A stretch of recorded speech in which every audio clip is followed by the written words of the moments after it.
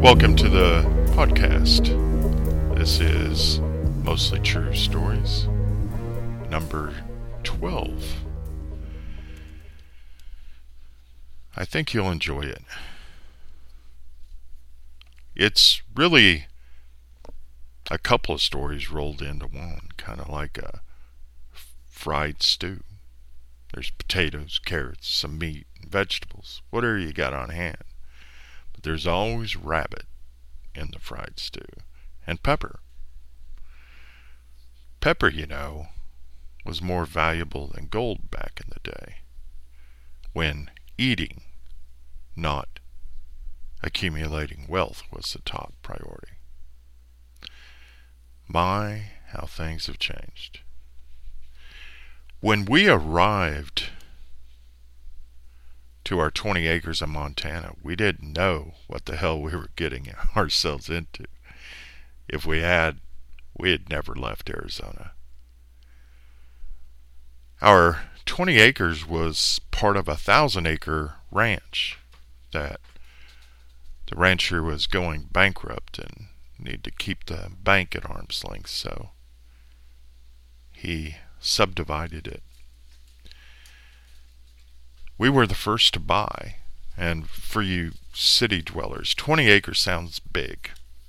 I reckon compared to your backyard where you're squeezed up tight against your neighbors. It is big, but it was just right for us there. We had the entire south side of the mountain to ourselves for the first few years. I called it my mountain. To get to us, you had to follow a trail. Not a road, but literally 2 tire tracks in the ground. And at spots where the water would accumulate, you had to go back or drive around it. But when it was dry, the ridges in the rut would rip your muffler off like it owned it or something. So all our vehicles over the years always sounded like we were poor. And we were. In the early 90s, 20 acres cost about $12,000 there. But the owner financed it, so we just had to pay $500 down and sign on the line. No credit check or anything. The first thing we built was a chicken coop that spring. It was 8 feet by 8 feet maybe. I covered it with plastic so we could live inside before the chickens did, which gave us a home base so that we could build our cabin. It really pisses me off when people say they built their damn house, because what they mean, in fact, is that they hired a contractor to build it while they went to work to pay for it. And they never struck a single nail on the head. Now, we built our house, all 320 square feet of it, while we lived in the chicken coop. My 2 daughters, wife, myself, and the 2 dogs, Hannah and Ruthie. They were half Rottweiler and half Chow. Because we had a bunch of straw bales around. By the way, that's what we used to build our house. I'm one of the 2 original founders of the straw bale movement. Anyway, straw attracts rodents because they need it to stay warm. And the first night, the girls were sleeping on foam mattresses on the floor. The dogs were laying next to them. And I'd hear the little patter of feet run across the floor. Then suddenly, a loud munching noise. Then another one would run across the floor and another munch. The dogs were snatching the mice and eating them, which is great in my mind, because I'm thinking, heck, that's going to cut the cost of dog food down quite a bit. Over the years, mice did become their main food source. But my wife panicked in the night and told me to grab the girls off the floor and bring them into our bed. But I wouldn't do it. Heck, what they didn't know wouldn't hurt them, including mice crawling over them every few minutes. They were sound asleep. They were fine. And the dogs ate good that night. But to this day, my wife cannot look at a picture of a mouse without getting sick to her stomach.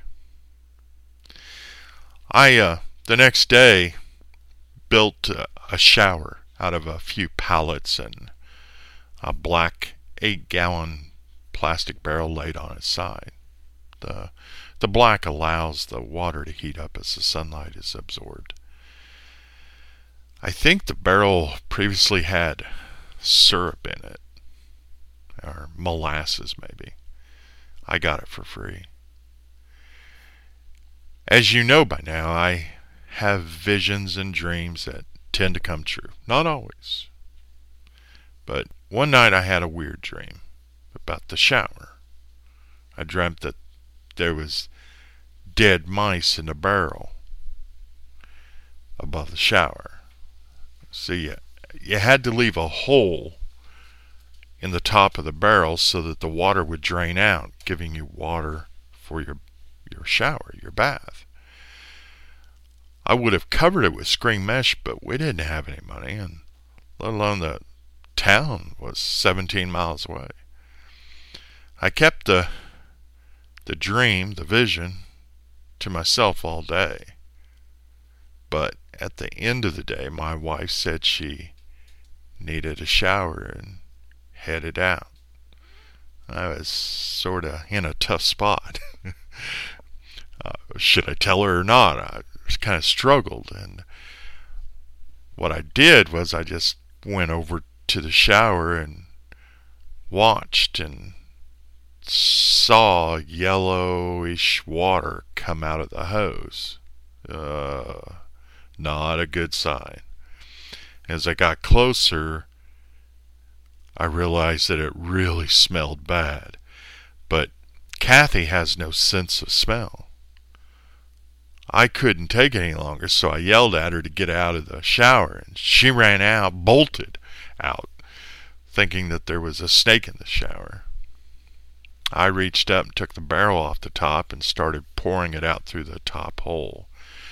And out slid a swollen, bigger than usual mama mouse and a bunch of dead baby mice.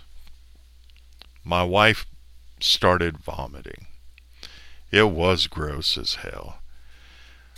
I had to take her to the pond a couple miles away so she could bathe there. But when we got home, I told her about the dream I had the night before. And I saw flames in her eyes. And she reached down and grabbed a piece of firewood I had chopped the day before, using both hands, reaching back over her head. She heaved it straight at my head. Everything just went in slow motion. I saw this wood rotating end over end as it approached its target, me. I didn't have a chance. I didn't move. I was frozen, and it went right past my ear. We both just stared at each other for a moment and then started laughing so hard we fell to the ground. Just laughing at the stupidity of all of it. It did teach me an important lesson. When I have premonitions about ucky things like that, I share them before they happen. Anything is better than sleeping next to a rotten mouse smell for a week. And while many of you are struggling over whether to buy your 8-year-old child an iPhone or a $400 video game, just remember this. Some kids are sleeping on the floor with mice in a chicken coop. and they learn to read and write by lantern light. So if you ever are dumb enough to match your child up against mine, you don't stand a chance, because some of them had dads that were willing to pay a steeper price for the things that matter. Share the podcast with your friends. Talk again next week.